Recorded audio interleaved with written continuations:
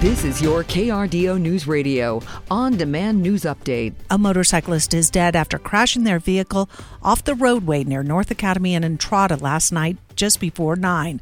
Colorado Springs police responded to the scene and found the motorcycle had hit a light pole and the driver was dead at the scene. No names have been released yet and no other vehicles are believed to have been involved.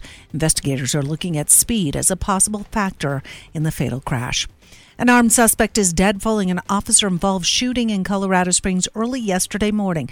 Authorities were called to the Grove apartment shortly before 1:30 for reports of a man with a weapon who was knocking on a woman's door and window. We had this as breaking news yesterday on KRDO's Morning News.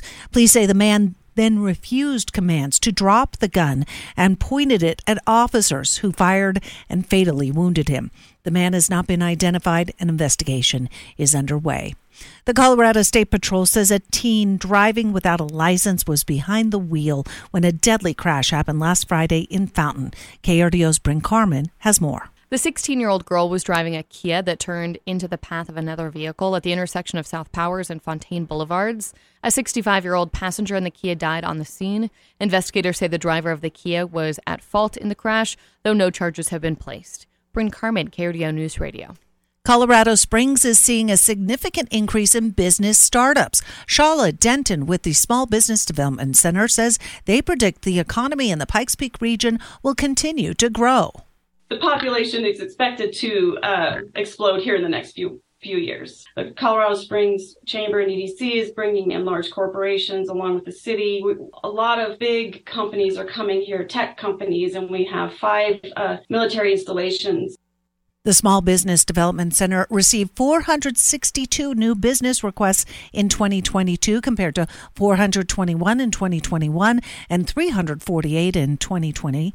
Food trucks, restaurants, coffee shops, urban gardening, just some of the businesses that have seen an uptick in Colorado Springs. The Development Center offers services to those looking to start up a new business, like writing a business plan and registering their business. Colorado Parks and Wildlife is warning pet owners in the Colorado Springs area about an increasing number of bobcat sightings. The agency posted video and pictures of the wild animals on Twitter yesterday. Parks and Wildlife says a fenced yard is no guarantee of protection for pets, noting that dogs should stay in an outdoor kennel or be kept inside for their protection. Domestic cats are also considered easy prey for bobcats and mountain lions, and owners should also take steps to protect them. The death toll is still rising after the deadly earthquakes on the border of Turkey and Syria. Turkish community members in Colorado are now rallying to collect donations for those directly impacted.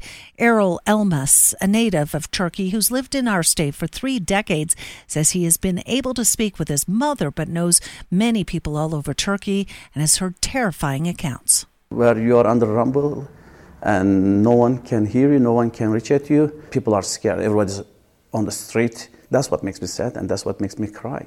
Elma says he was there just less than a month ago. He's a member of the Turkish American Cultural Society of Colorado. The group has opened donation drop-off sites throughout the Front Range with requests for items like warm clothing, blankets, flashlights, hygiene products, and baby formula. A full list of items and locations can be found on the group's Facebook page. Governor Jared Polis said in a statement Monday that Coloradans' hearts are with the people of Turkey and Syria as they deal with the devastating aftermath of the earthquakes.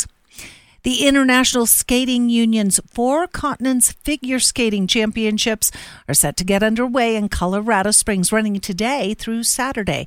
A total of 91 skaters and couples representing 13 ISU member states have been entered for this 23rd edition of the championships. China's Boyang Jin returns to competition, highly favored in a field of 22 men. The competition will also include Isabeau Levito, Lim Kim of Korea, and Rinka Watanabe of Japan fighting it out in the women's division. And Sean Payton was formally introduced as the head coach of the Denver Broncos yesterday. And my prior owner, the late Mr. Benson, used to tell me how overrated retirement was. And I kind of feel where he was coming from a little bit after just 1 year of whatever that was. Payton was hired last week after the Broncos agreed to trade with the New Orleans Saints, with whom he was still under contract through 2024. Payton said he wants to maximize the team's strengths and minimize their weaknesses, and believes the team can turn it around with Russell Wilson at quarterback. Nice looking Tuesday afternoon, mainly sunny skies. Winds will be lighter today out of the northwest at about 5 to 10. High temperature wise, we're in the mid 40s, Colorado Springs, and up to 47 in the Pueblo area. Will be warm and windy coming up on Wednesday. From the Storm Tracker 13 Weather Center, I'm meteorologist Chris Larson for KRDO News Radio. Get news, traffic, weather live on KRDO's Morning News weekday mornings from 5 to 9. KRDO's Afternoon News weekday afternoons from 4 to 7. On KRDO News Radio or anytime at krdo.com.